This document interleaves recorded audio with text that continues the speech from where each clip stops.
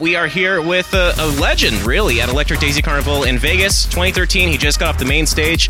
Here is Umek. How are you? I'm very well, thanks. How are you? Good, thank you. I'm happy to be with you. You put on a great show from what we caught. And I mean, that's big. You're on the main stage this year, and you absolutely deserve it. So, I mean, how do you feel about just moving up the ranks in the eyes of the event organizers anyway? It's amazing, yeah, because I never thought like the music that I play is gonna be kind of success here in America. So I'm surprised that I get a chance to play main stages. I mean, my music was always more fitted for smaller stages, and I think Electric Daisy has organizers. They have big balls, you know, to put this kind of music on a big stages, and I think it's the right move, and I'm really happy. You know? And you're not up there alone. I mean, you have some of your peers, Carl Cox and Richie Houghton. So it seems like they made like you said, big balls. They made a big move this year. Yeah, because main stage is all about the commercial music, you know, and to do something like this, you know, especially on Electric Daisy, it's amazing. So thumbs up, you know. Not to get too philosophical or anything here, but do you feel that kind of represents a movement in North America, that techno and that your kind of sub-genres are making their way in front of people and into their ears? Definitely, because I think America is all about big acts. I mean, it's all the same around the world, but you know, I think this is the first wave of ravers. You know, they got not annoyed, but they start to dig in, you know, and try to find different kinds of styles, you know. So this is where I came in, and I think they searched my music and music of like Richie Houghton and Carl Cox and all the big techno names, the big established names in Europe. So yeah, I think it's looking really good. Yeah, it's a big deal. I mean, you've been doing this since you were younger than Avicii. Professionally, I count my professional career from when I was 17 years old, but I started when I was actually 14, 15 years old on the school dances, this youth club, you know, in the afternoon, and I played cassettes, and I had luck that my friend was a DJ, so he gave me a chance to play some tracks, and this is where I trained my skills on decks, on techniques. I didn't have money to buy any, you know, decks at the time, so I was lucky, so I could learn there, and then I was playing the parties all around our area, and I didn't even own a pair of Technics, you know, at the time. So yeah, it was quite tough, but really special. So now that makes me kind of curious. How did you go from DJing at a youth club to producing, especially back then when, you know, your sound was pretty much a niche thing? Yeah, if I see how, I mean, if I look back and try to figure out how I made it, it was crazy because there was no internet, no nothing.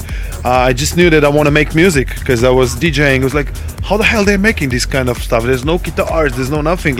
And then I met some guys called Random Logic and Analyze, friends of Slovenia, and they were actually one of the first producers from Slovenia, and somehow they got this data how this music is made, and I went there to their studio and I saw these rhythm machines and synthesizers, not many but still they have few, and I was like, oh, this is how it's made. And then I bought my first sampler from Random Logic, and this is how it started, you know. I mean, I produced music even before on this funny program called Scream Tracker. It was 4-channel mono 8-bit kind of thing, and like I sat down with two of my friends because they know how to program that thing, you know, and we were just throwing ideas and making sounds and beats and stuff like that. It was so funny, and we were actually, because at the time you couldn't buy sounds like now, like sample banks, so we sampled it from cassettes that we recorded on the radio. So you can imagine how shitty that sounded, you know. And people are complaining right now, how can I make music? Like, I want to punch you, know, like all these possibilities, and then, you know, still like, how the hell can I make music? You can go to YouTube and just check it out, you know, it's so easy. And we had to learn the hard way, you know. I mean, even, okay, I'm in the scene for many years, but I think it was even harder for the guys like Richie and Carl and all these guys it was even harder, I guess. And why do you think that? Why? Because they were the first, you know, and those who are first are like breaking the rules and doing something new, something different, and it's always hard.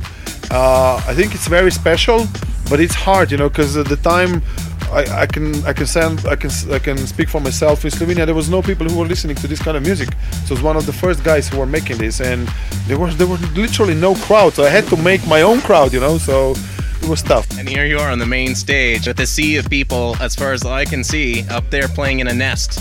under a bird. Now here you are. Yeah, true. It's funny, like especially if you think like from Slovenia, communist country, ex-Yugoslavia, all the wars that our area had and stuff. Yeah, it's my dreams come true, you know. So yeah. Well, same with us. We're happy to see you out there as well. So that takes us to now. What are you working on right now? What do you see, in your future? Right now, the only thing that I know is that I don't know nothing. So I'm gonna change constantly. I don't know what I'm gonna do in a year. Right now, I just did a track with the Groovebox and we signed it to Toolroom. I did one new tune for Great Stuff that comes out quite soon. One new tune for Deep Perfect. I'm doing a remix. Actually, I was working on a remix today on a plane for Fate Legrand, and I'm finally doing my own sample CD, sample pack. So young producers will have a chance to use my sounds and not have to go out there and beat on a tin can with the microphone or rip off the radio. It's so easy these days, It's like really easy. Well, it's Aries here on ShoutDrive.com. We've been hanging out with Umek, who just got off the main stage at Electric Daisy Carnival. Very talented guy up there on a stage with very talented artists, and we're really excited to be here. We will see you next year, hopefully sometime sooner, Umek. Thanks so much for your time, and hey, thanks for the vodka. Thank you.